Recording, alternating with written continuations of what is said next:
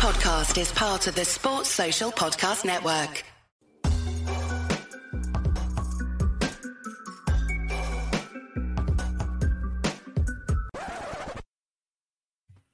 Hello and welcome to another episode of Courtside Fracas, joined by two friends I haven't seen in a while. Nee, how you doing, mate? I'm not bad, man. I mean, I'm Steph Curry just dropped, I'm 49 last night, so it's good, man. Yeah, we'll get into that. I'll be seeing your boy getting busy. Calm yourself down, man. Calm yourself.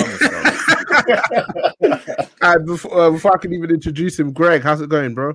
I'm good, man. I've had a little bit of an absence. Talked to you guys offline about that, but I'm back. I'm back like Jordan. We're in the 4-5. Good to have you. Good to have you back, bro. Good to have you back. Thank you. We're coming towards the business end. If we consider the business end, the playoffs, then the regular season is in its last week now. Before we kind of go into our topics, I wanted to touch on a couple of things. I'll start off talking about our NBA coaches of the month. Mike Malone for the Western Conference with a 13-3 record after Jamal Murray went down, and Scott Brooks with a 12-5 record off the back of the efforts of a certain Russell Westbrook. I'll start with you, Greg. Those two coaches, those two teams, what we've seen from them in the last month or so, bodes well for the playoffs? Yeah, I think the Nuggets, Jamal Murray going down and Jokic and the Nuggets continuing to have a positive record is solidifying his case for MVP. Mike Malone has clearly made great adjustments, which is, what coaches are there to do. To help the Nuggets stay on track. So, a well-deserved Coach of the Month award for him. Yeah. How about your thoughts, Nee? I'll be coming on to you in the next part, but yeah, I know you guys haven't done so well, so unfortunately Steve Kerr couldn't win it. But look at that Mike Malone and Scott Brooks and their squads. Are you expecting any upsets in the playoffs? In the playoffs to be honest, I'm with the Nuggets. It depends who them that I'm matched up with. So I was quite happy on full seed right now, yeah. And the fifth is the Mavs, I think. So I think that's a decent matchup for them, to be honest. Because I think at one point it was looking like they could potentially get the Lakers, who might have finished sixth, and they would have finished third. So I was actually kind of wanting them to lose, so they didn't play the Lakers, because I think that would have been the first one exit. So I'm quite happy with what they're doing. With where they are, they'll probably get to this second round potentially, hopefully. And I think Mike Malone did a good job of getting MPJ. He's really coming to his own now. He was finding some form before. He's really strong. He is really strong, and I think he's it's about 2 years. 2 years after when we wanted it to happen, but 2 years in the making. I think with him, even as he kind of progresses the season, well, because he started slow this season as well, to be honest, and it's in the last 2 months or so he's really come into his own. But as he was coming into his own, you could tell he kind of maybe even wanted a bit more in the offense. But obviously with Jamal Murray having a lot of the wing and the guard play, he kind of was happy to have that sort of spot up shooter role. Such a sweet jump shot. Yes, happy to have that spot up shooter role. But as Jamal Murray's gone down, his numbers have gone up across the board. I think he's averaging like close to 30 a game and really efficient numbers. So we'll see. Decent defense as well. That's the main thing. Last year he was so bad on the defensive end that they couldn't really use him. Because every time he'd come up on, he'd maybe give you 10 or 15, but his man was scoring 20, or he was responsible for your team giving up 20 points. So that now that he's been able to become more solid on that end, uses his length really well to disturb in the lanes and alter shots and just basically be a hindrance. You're huge. You're 6'9", 10. You got long wingspan. Be a hindrance. So as he continues to develop on that end, and we continue to see him potentially expand his offensive package, they've got a real good prospect there. And once Jamal Murray comes back, as long as they keep Aaron Gordon, they look set up to be, a successful team for many years to come.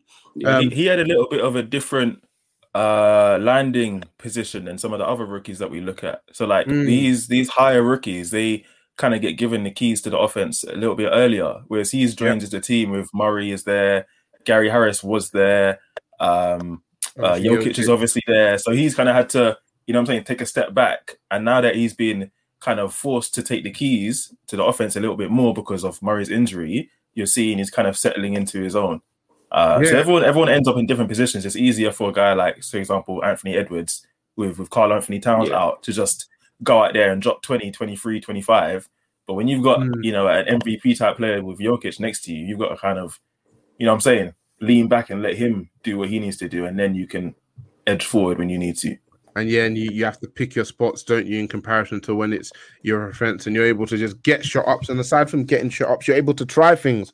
Yeah, see what works, see what doesn't work, see where you need to improve. So yeah, I'm a fan of Denver. And before Jamal went down, I actually had them probably the favorites to win it all, or at least get out of the West. We'll see what Jokic can do with the rest of his supporting cast.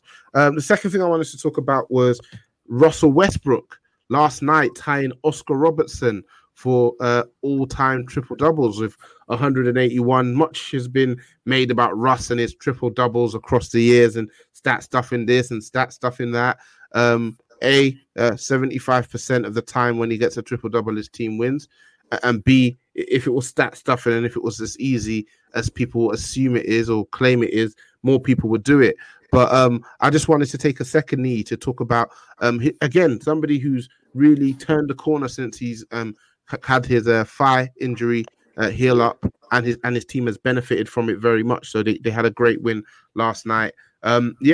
Russell Westbrook, take a second to tell us your thoughts on the man.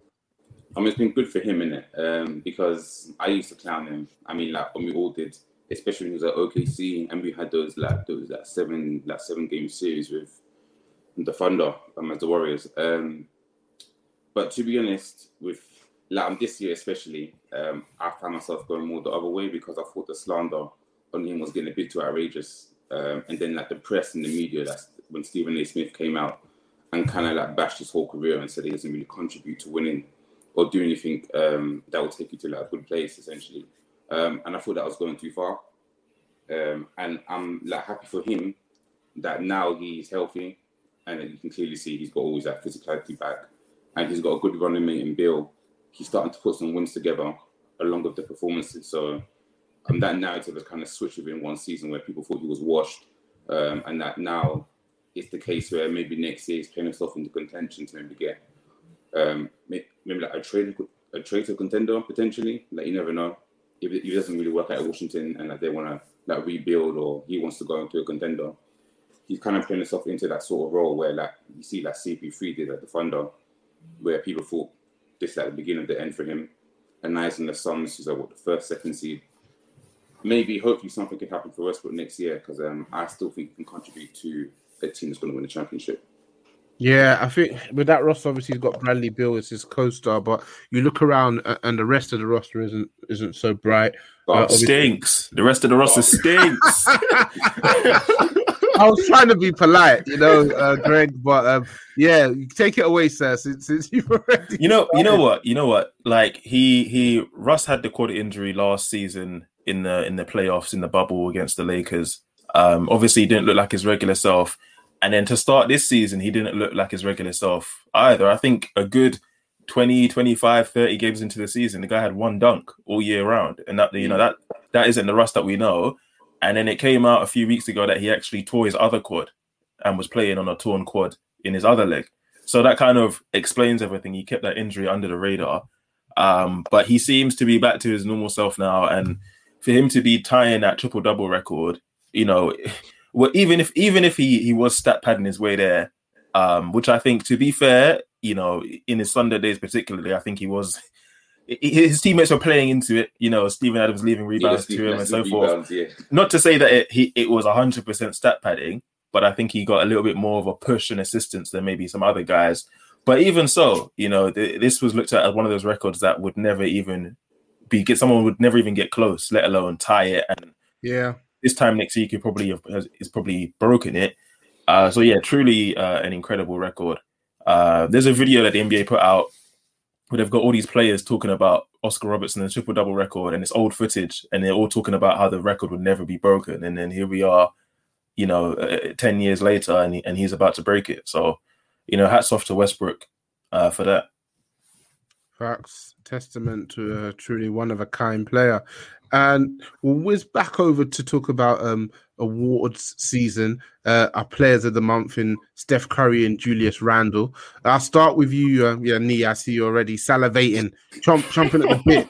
Talk about Steph Curry, but I'll start with you, Greg, and talk about Julius Randle, who averaged 27 points, 9 rebounds, and 6 assists for the month of April. An 11-4 record for his Knicks, looking really good for a playoff spot and maybe a top 4 position. What are your thoughts on the season Julius Randle has had?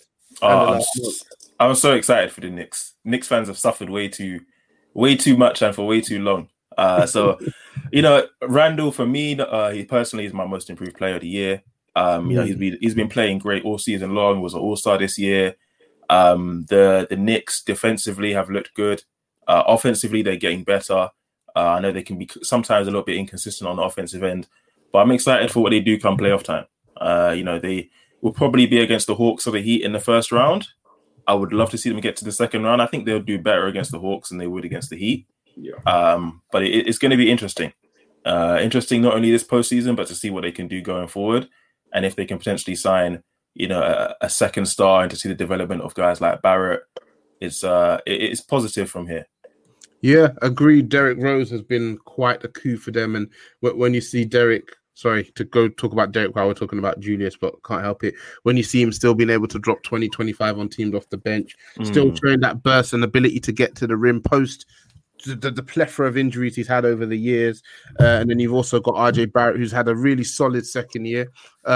I just feel like they need just one more guy, someone who can help them spread the floor a bit, a reliable three-point shooter. And yeah, Julius Randle is the guy to put the city of New York on his back and bring them all the way back to relevancy. And on the other side, we've got Steph Curry, not quite a 11-4 record for your Warriors, 8-8 for the month of April. But Steph has averaged 37 points, 6 rebounds, and just seems to be going crazy every night. I think he got 49 again yesterday against OKC. What's it been like watching Steph this last month, and what do you think has driven him? Because yeah, it's been an odd season for you guys, hasn't it? Wiseman hasn't quite settled in so well. Yeah, what have you noticed in his game the last month or so? It's his physicality. He's just gotten stronger.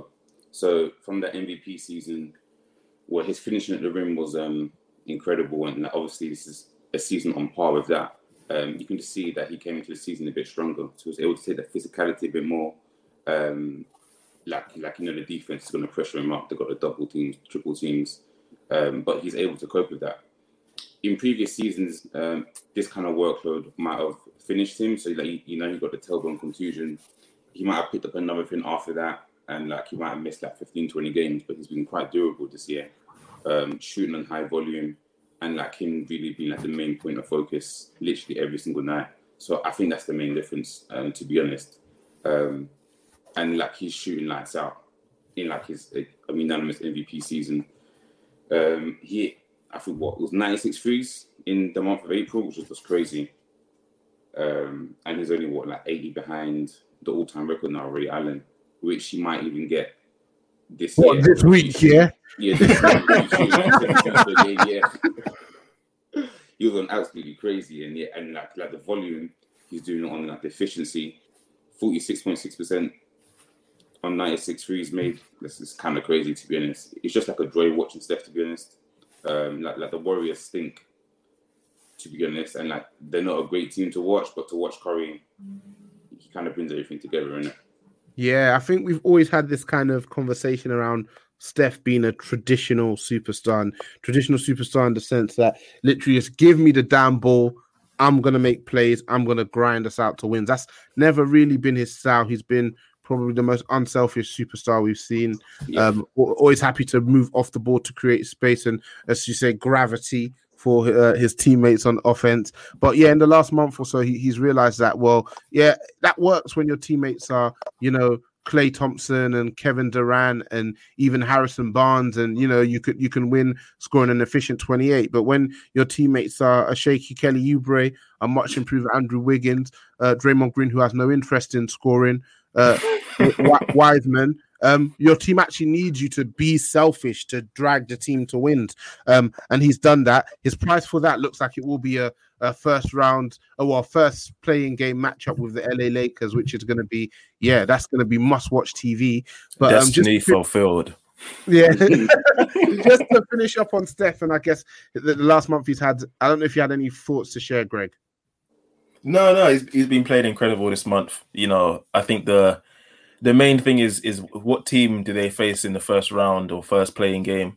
Like I said, destiny fulfilled if they face the Lakers, and it'd be interesting to see because the Warriors are the 7th seed? No, 8th seed, sorry, and the Lakers are the 7th seed, which means if they lose that game, they still have a chance to make the playoffs. You get correct? 2 chances. 7th and you get two chances. So it's going to be interesting to see that playing game. If Steph goes brazy in that game, and especially if LeBron or AD or both of them or whatever aren't back or aren't 100%, it's going to be interesting. Yeah. I just want to mention as well. Here we go. Tweet me at the beginning of the season about Curry Watch, about hashtag Curry Watch. Can he carry his team to the playoffs? Can he make them an 8th seed? And can he shoot like Harden, efficiency, scoring, whatever? It is what it is, isn't it? So here we are now. The Grizzlies are half a game back on you, bro. Yeah, calm down. There's still time. There's still time. Let's just give it the end of next week, and we'll just confirm that. We'll dot the I's and we'll cross the T's in regards to that knee. But let's get into it. The first thing I wanted to discuss with you guys, off the back of 2 games against each other in the last week, was the Bucks. Bit of Nets talk as well. The Bucks actually took both games, but what really stood out to me was Giannis. He's quietly, I feel, had another amazing season. Bucks haven't quite been at the top of the standings like they had been the previous 2 years, but in those performances and in the Bucks play as well, you've seen tweaks and adjustments. And I'll start with you, Greg. And what were your takeaways? Mainly from the first game. I think the second game kind of went a bit more under the radar. But what were your takeaways from the Bucks versus Nets? Well, first of all, that first Bucks versus Nets game was one of the better games we've had this season. It actually reminded me of the first Bucks Nets game we had in Brooklyn, which was also a really, really good game towards the start of the season. But that third quarter in particular, to see KD and Giannis just basically going head to head, although they weren't defending each other, but just basically going head to head in terms of trading buckets in that third quarter. I think Giannis scored the first 16 or something. KD had maybe 13 in the quarter. It's just a very good game to see 2 superstar players trying to drag their team to a win, and then the other players around them supporting Drew Holiday, Kyrie, Middleton, and so on and so forth. Defensively for the Nets, we talk about Giannis in the postseason and the wall that gets built around him. And it's interesting that not every team can build a wall. You can't build a wall with Kyrie and Joe Harris and stuff like that. Like, there's only certain teams that have the personnel to do that. So Giannis, credit to him, and Mike Budenholzer, they made adjustments. They posted him up a lot more in this game compared to, I would say, like how Giannis usually plays. He basically was playing at center with DeAndre Jordan guarding him in the post. And dropped 49 on the Nets and was able to will his team to a victory. Yeah, I agree. Nee, what were your takeaways? For me, it was interesting watching how the Nets offense flows without Harden, and what could have been life for the Nets if they didn't grab Harden. But for that last 4 or 5 minutes of the fourth quarter, it was interesting watching Kyrie just be a passenger. And it was very much, I don't know if it was KD wanting to kind of go head to head with Giannis, or just the fact that KD isn't necessarily a facilitator like that. Neither is Kyrie. So KD can get his and he can at times set up teammates. But the fourth quarter, the end of the fourth quarter, should I say, kind of passed Kyrie by. And when you look at the offensive season he's had, they will always be at their best when the defense is having to read and react to 2 of the best 5 to 10 scorers in the league. But what was your takeaway from that matchup, Nee? And to be honest, that Kyrie thing in that game, I think they discussed it earlier on in the season, or they've been talking about it throughout the season, that like whoever's got the hot hand, they'll kind of just like, I'm going to him sort of thing. So I don't think it's too much of an issue there, even though there was one shot that Kyrie took a 3-pointer towards the end that was quite heavily contested. It was the kind of shot you take when you haven't been getting a lot of touches of the ball and you're like, yeah, it's my time to shoot the ball sort of thing. But I think with Harden there, to facilitate and just him being another offensive weapon, I think that sort of thing will flesh itself out. You just give it to the hot hand and they'll make shots. And to be honest, on that Bucks game, it was a good win for them. Probably their best statement win this year, apart from the Philly game maybe. But if I was a Nets fan, I wouldn't be too concerned because I thought the matchup was actually pretty good for them. Towards the end of the fourth, and in the fourth, it became a shootout between KD and Giannis sort of thing. And the way they defended Giannis, in the fourth especially, when they're kind of goading him into taking the jump shots, I think he might have missed 4 or 5 in a row. And to be honest, it's that sort of stretch, especially if you have someone like Harden back, where they can totally blitz you at the game and just come up the other side and get 4 3-pointers or something like that. And then a 5-point game becomes a 15-point game, just like that. So I'm not really too concerned for the Nets. I think if it does become a shootout between the Bucks and the Nets will obliterate them. So I think Budenholzer's got to find a way to get Giannis either some better shots in the fourth when they stand off him like that, or they need to work some pick and rolls with Middleton and get him the jump shots or the mid ranges instead, because I don't think that's going to be unsustainable. Interesting. Yeah, it'll be interesting to watch. Obviously, Drew is such an improvement on Eric Bledsoe, and he impacts the game so much on both ends. But you can't help but notice his defensive impact, and it'll be interesting watching him go. Probably head to head. I think you probably might want to put him on James Harden, but then you got Kyrie Irving running rampant, so you got to pick your poison in that regard. I'll continue to say what I've always said. I think Chris Middleton's play will have such a huge impact on how far they go. I think with our superstars, for the most part, they're a known quantity in the playoffs, and they're superstars for that very reason. It's always the next guy. Can the next guy chip in and when necessary go up another level? And for me, Middleton he was really good in game one. He missed the second game with an injury. At times he can just be a bit too passive. And it's again, you're getting 50, 40, 90, and that's absolutely great. Read really great on a stat sheet. But how hard were you trying? What sort of buckets were you making for your team? What were the timings of the buckets? So it'll be interesting because I think this is Budenholzer's last go round with this team. And this is his last chance. Yeah. What do we actually consider a good postseason for the Bucks? What's the minimum he has to achieve to keep his job? Well, you see, they said, was it off? Yeah, they said after the second game, they were like, well, Budenholzer needs to make a deep playoff run, otherwise his job's in jeopardy, which seems a bit harsh to say when you've beaten the super team Nets twice in a week. But I think they're expecting conference finals at a minimum. The last 2 years, they haven't reached the conference finals. You could argue the East has got tougher this year. The Sixers look legit. They're number one in the East. The Nets obviously have a lot of superpower on their team, but I think this is the NBA. There's no mercy sometimes. Guys are winning Coach of the Year and getting fired the next week. So I think the Bucks are looking for Budenholzer to take them to the conference finals. I do actually think the Bucks are probably the best team in terms of from a personnel to defend the Nets. I don't think they do beat the Nets in a 7-game series just because a lot of the time the playoffs just come down to who has the better players.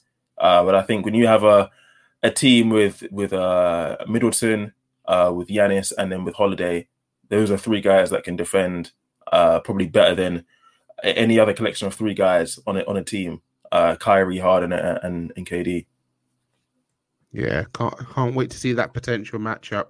And talking about Giannis, as the end of the season comes along, or the end of the regular season, should I say, comes along, we can't help but start discussing all the different awards and what should go to where and who should win and who's missed out and why it's a travesty and whatnot.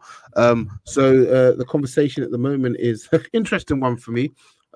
Talking about the MVP, there's a huge clamor for the Christopher Paul of the Phoenix Suns to win the MVP. And listen, I'm a big Chris Paul fan, have been from the minute he got into the league. But I'm absolutely stunned, in all honesty. Firstly, because I don't think he's been the best player on his team this season. Exactly. And secondly, The person who I think should be the MVP, I think, with everything that's gone on this season, probably has an argument to even be a unanimous MVP. But I'll start with you, Nee. Get your thoughts on the MVP conversation around Chris Paul and just in general, and maybe any other names that you think aren't getting enough due, and then we'll come across to you, Greg. I think the CP thing was people just being bored maybe in the media and just wanting to create some sort of hysteria, get the conversation going that you see this week. Nick Wright was talking about Jokic being the worst potential MVP the last 35 years or whatever. I mean, it's not serious talk, is it? Now, CP3 hasn't been the best player in this team. It doesn't make sense for him to be getting the MVP nod ahead of Booker, even though I don't think either of them should win it. And it's quite clearly going to be Jokic. Jokic has been the one constant this whole season. I mean, the season has been full of injuries. He's literally been the one constant that's always been talked about in the MVP race. I think he had it was LeBron and Embiid and him at the beginning. Then after LeBron went down and Embiid went down for a bit. People were talking about Curry, talking about Dame, talking about Giannis. But Jokic was always that one constant. So for me, it's pretty obvious who's the MVP now, to be honest. Yeah, I don't know. This season's been a weird one. For some reason, people have just forgotten what MVP is. Like, MVP has always been pretty much the same thing, which is a player playing at an elite level, like one of the best players in the NBA, and them being on a winning team, typically a top 3 team. Yeah. So for people to just randomly start throwing Chris Paul's name in there, and I've even seen people talking about Gobert and Mitchell and stuff like they don't meet both of those criteria. Yes, the Suns are a top 1 or top 2 team in the West, but Chris Paul, as good as he has been this season, isn't playing at an elite level. To me, the MVP comes down to 3 guys essentially: Jokic, Embiid, and Giannis. Those are the top 3 guys in the MVP race, and then you have other guys that are going to finish 4th, 5th, 6th, 7th, 8th on the ballot, but they're not remotely in the same race. It's like having a drag race with like a Lamborghini, Ferrari, and Bugatti, and then you have like a BMW and an Audi, and then you have like a Ford Focus. Like, yeah, they're all in the same race, but we know which group of cars is going to cross the line first. So yeah, I don't know why Chris Paul is being mentioned in the MVP conversation. And like you mentioned, I do. I think it's, and I hate when they do this, it's almost a career achievement award. It's almost like Chris Paul has been such a great player for such a long time, and it's a travesty that he hasn't won an MVP. I don't know if I necessarily agree with that. My thing is, you guys had the opportunity to give him one. 2008 when he should have won it. So don't turn around now and start crying that you don't have MVP award. You should have given it to him in 08. Exactly. And obviously at that time it was Kobe's turn to get his career MVP, where it was like, Kobe's been a face of this league for so long, and how have we gone almost 10, 12 years of his career and he hasn't won an MVP? Oh, we can't let this happen. So we've got to make sure Kobe gets an MVP. So Chris Paul missed his time. As a Chris Paul fan, it's sad for me a bit, because I think if he wins that MVP, the narrative on him is slightly different, because it's just a kind of stamp of how good he was, and having that over the 2008 season with that team, that Charlotte team, would have been great for his legacy. But I think aside from that, he gets all the dues he deserves. I mean, very rarely do you hear him outside top 5 point guard conversations, despite his postseason failures. So let's do the right thing. And if I see him actually getting any first place votes, I'll be a bit sick, if I'm being honest with you, though. Yeah, like I said, the media is just kind of going crazy these last 2 weeks, 3 weeks, trying to create stories and headlines and ratings. But yeah, to me, the MVP comes down to Jokic and Embiid. Giannis is slightly behind those two, I think. And then the rest of the guys can fall it as they may. Agreed. Great. Now we've got that out of the way. Let's talk about All NBA. For those of you who don't know, at the end of the season, the media, the pundits, they vote all NBA teams, essentially the best players. There's a first team, second team, third team.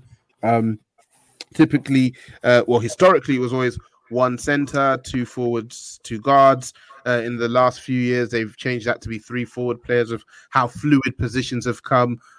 Myself and Greg were having a conversation before the pod started about a bit of the skullduggery going on in terms of how players are being listed. How players have been listed to ensure that they get a spot on the All NBA list this season, because as I'm sure you guys would have both seen, actually picking All NBA teams for this season is a very, very difficult task. Yeah.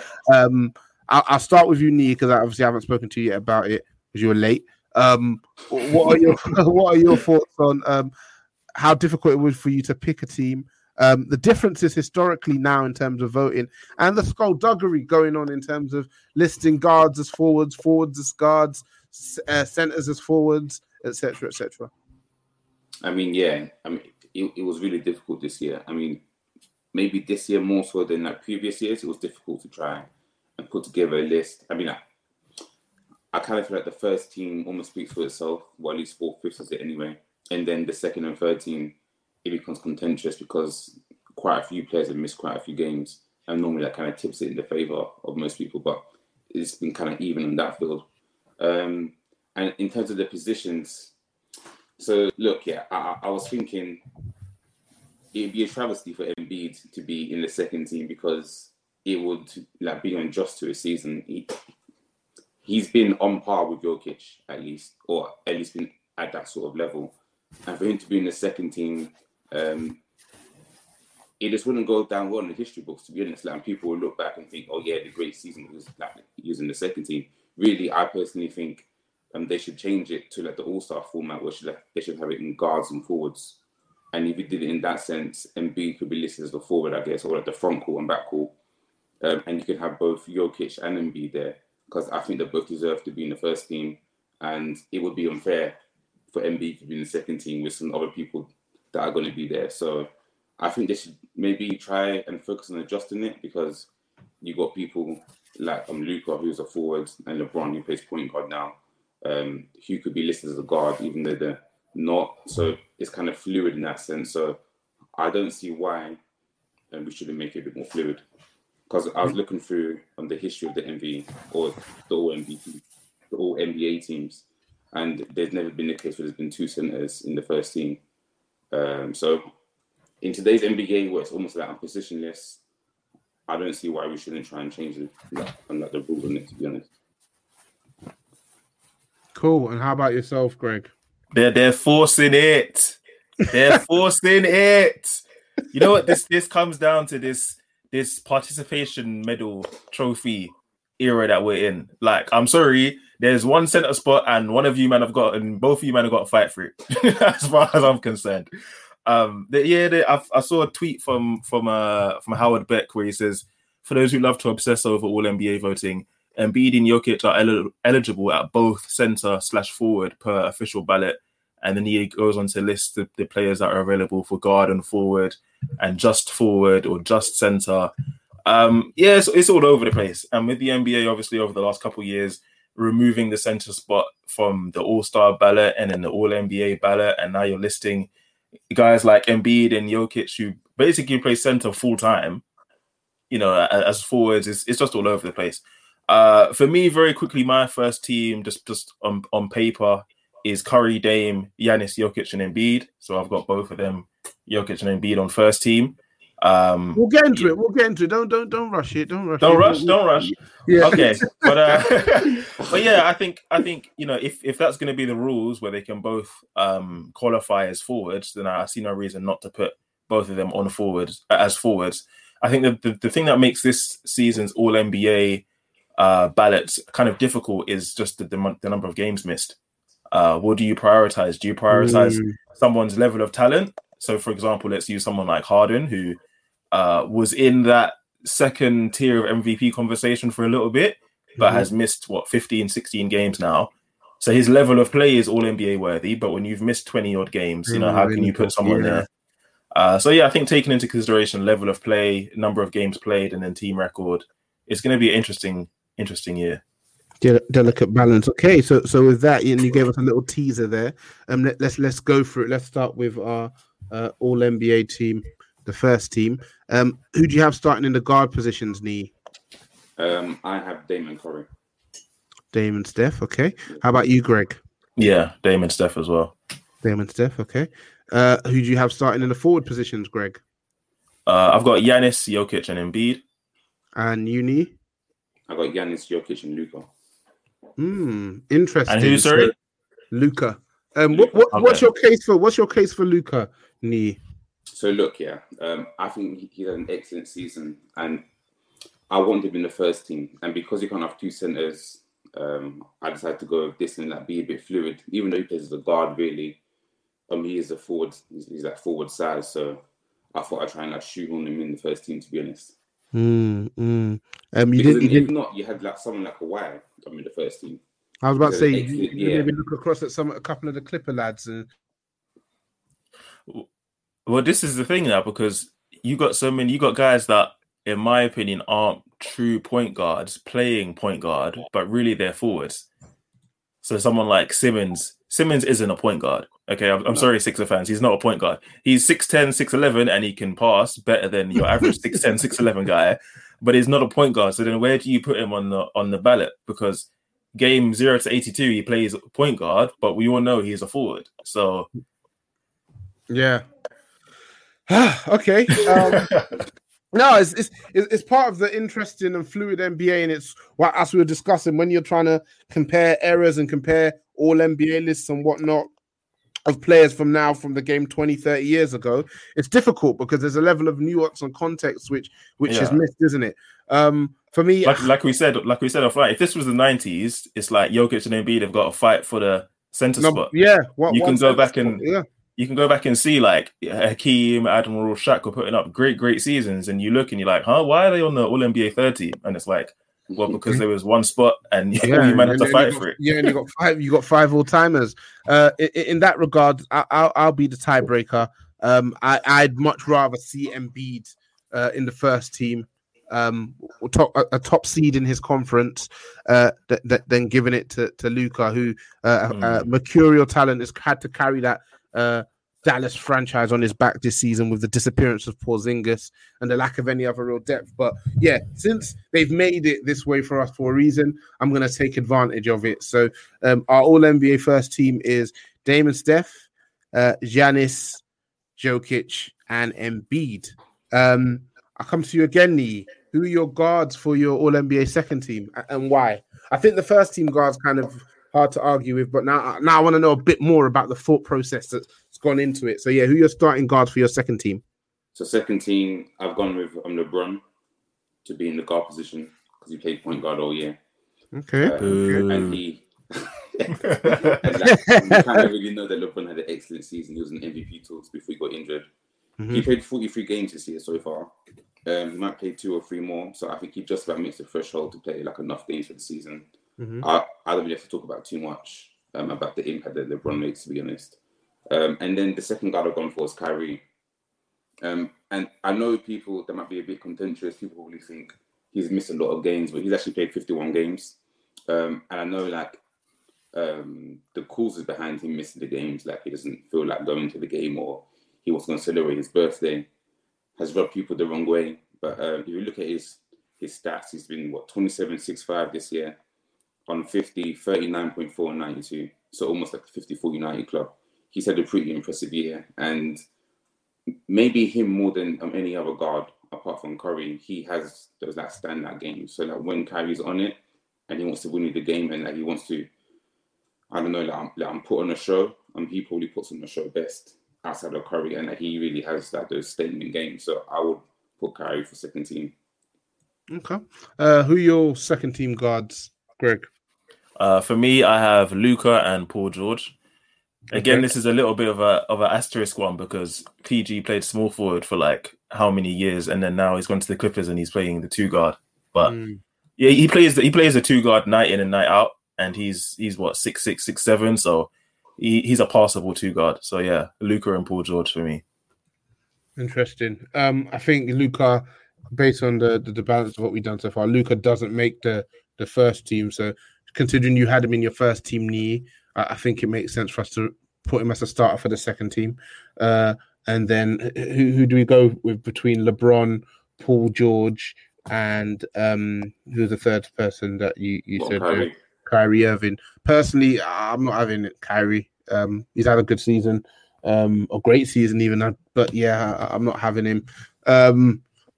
You guys can decide who do you want to put beside Luka in that second guard spot between LeBron, Kyrie, and Paul George. LeBron's missed too many games for me. Kyrie has been, he's missed a bunch of games for me. I think PG has been more consistent than those guys, and his level of play is good enough to warrant second team. How do you feel about that, Lee?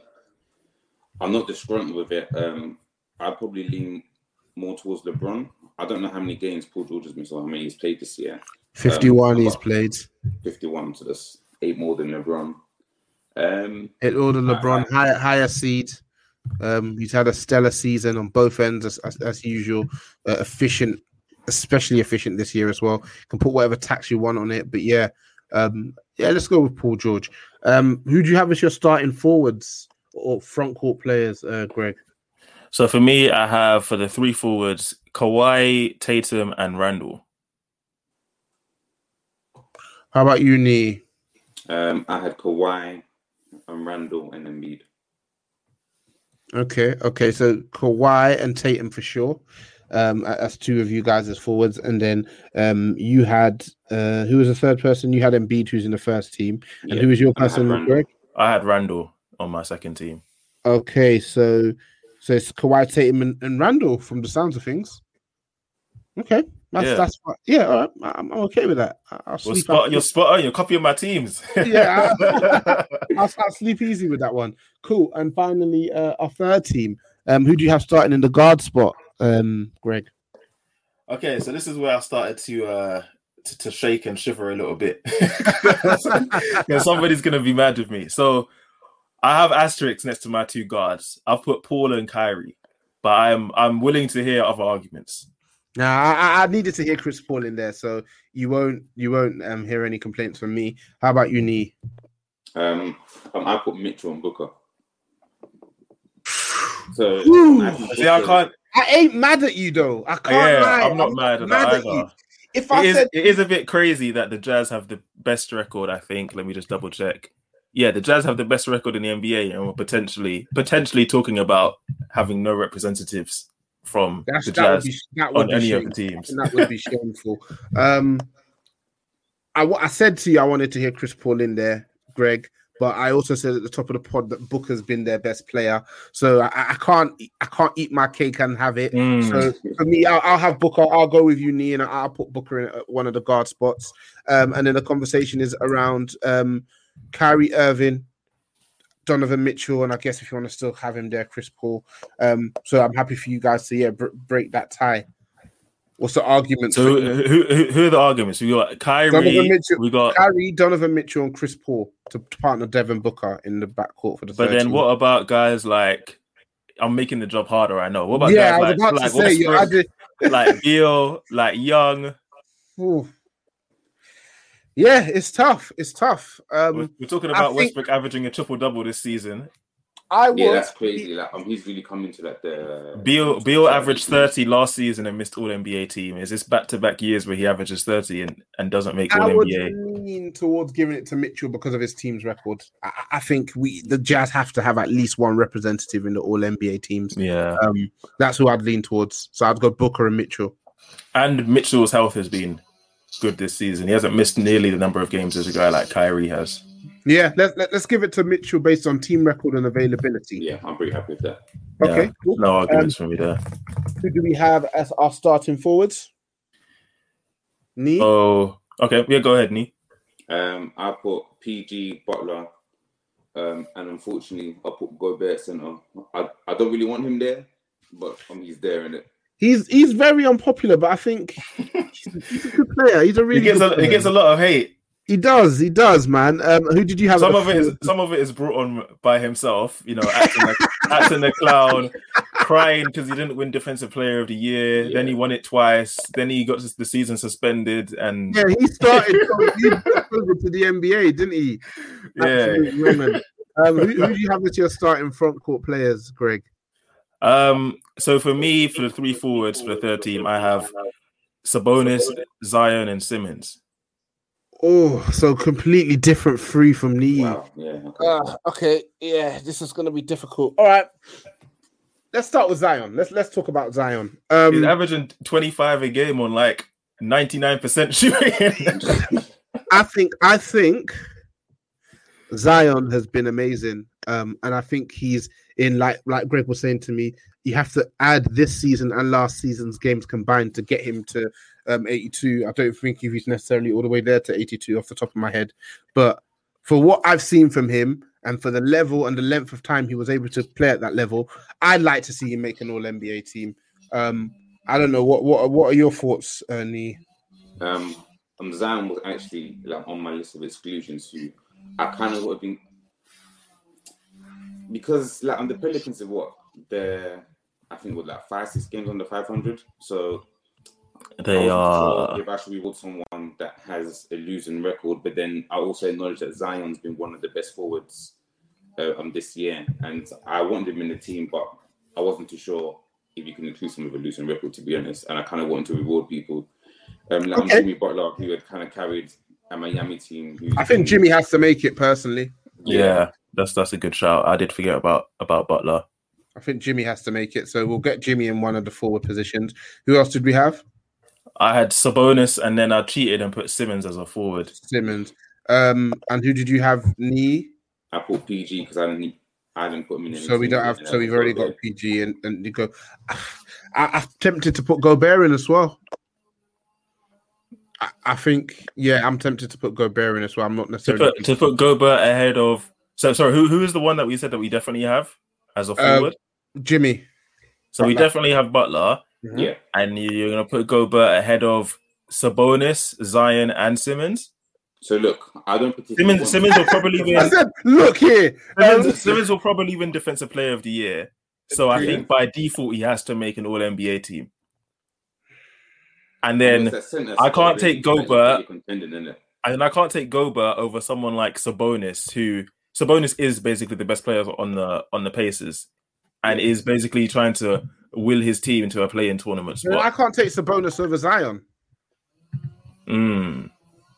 I can't take Sabonis over Zion. So long as Gobert doesn't make it, I'm happy. So that's my primary concern. Whoever you put in that third spot, I don't mind. It depends, innit? If you're going to go with the traditional team and have the center there, then there's not too many arguments outside of Gobert because that's of my the thinking, team. Yeah. Yeah, but it's not. It's three forwards. It's forwards. Okay, fine. It's three guys that are eligible for forwards. Then I might happily take him out, to be honest. I'm putting Zion. So what are you saying? Butler, Simmons, and Zion? Because, yes, Greg. You've twisted our arm. So it's Simmons, Butler, and Zion in the front court with Booker and Mitchell in the guard position. So despite all my gesticulations at the start, Chris Paul does not make an All-NBA team. That's fine.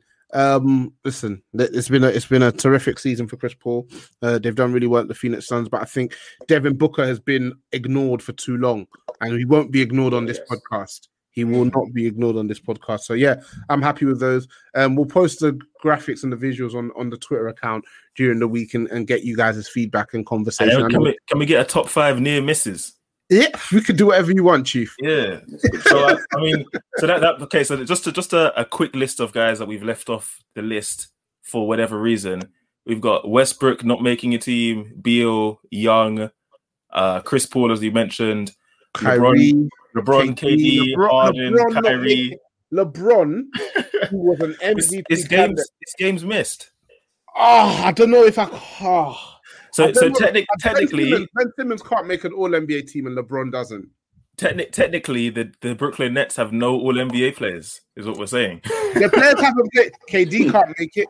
KD can't make it because he didn't play enough games. Yeah, Harden, he can't make it to get it. Yeah. Man, LeBron, he's played 43 games and Kawhi's played 49. So there's not even like a big.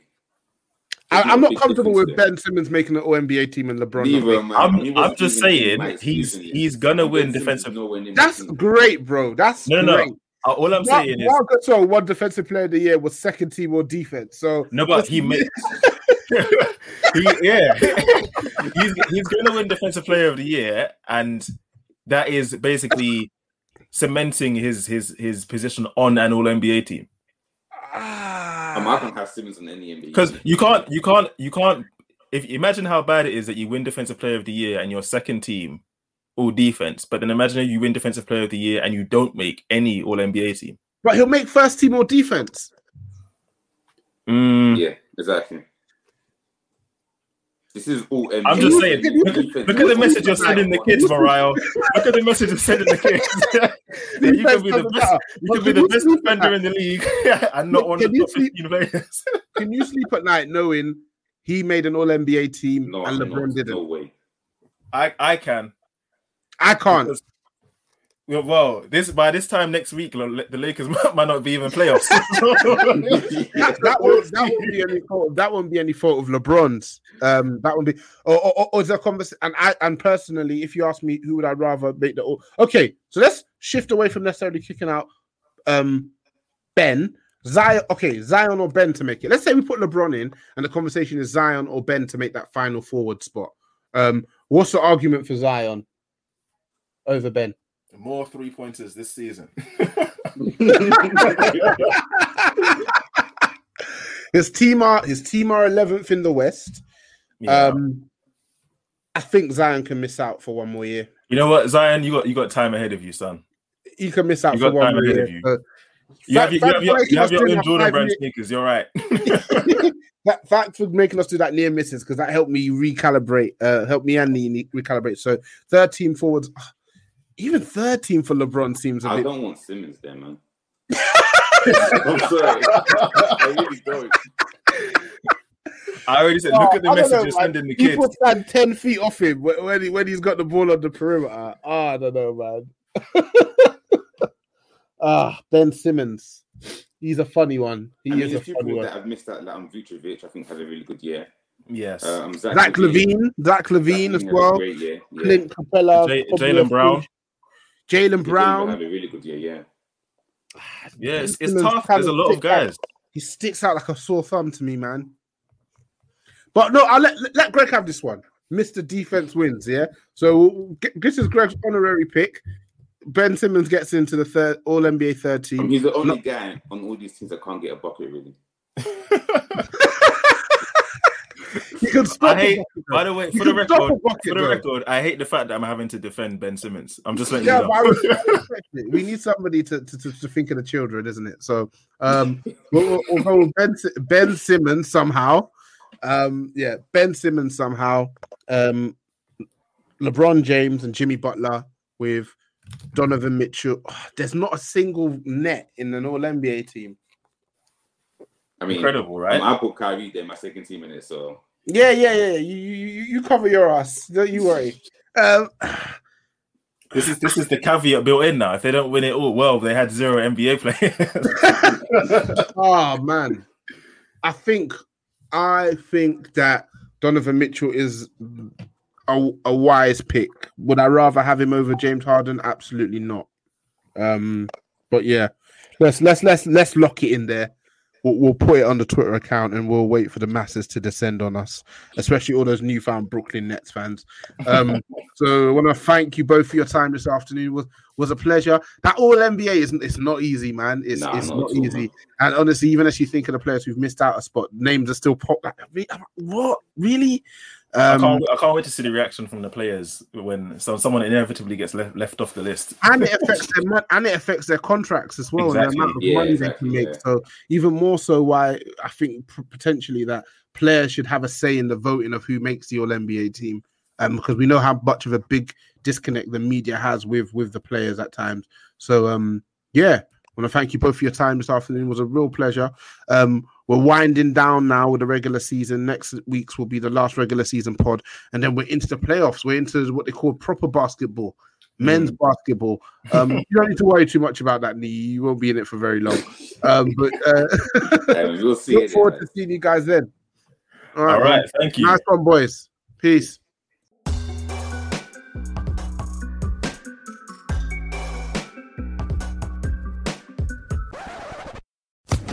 Social Podcast Network.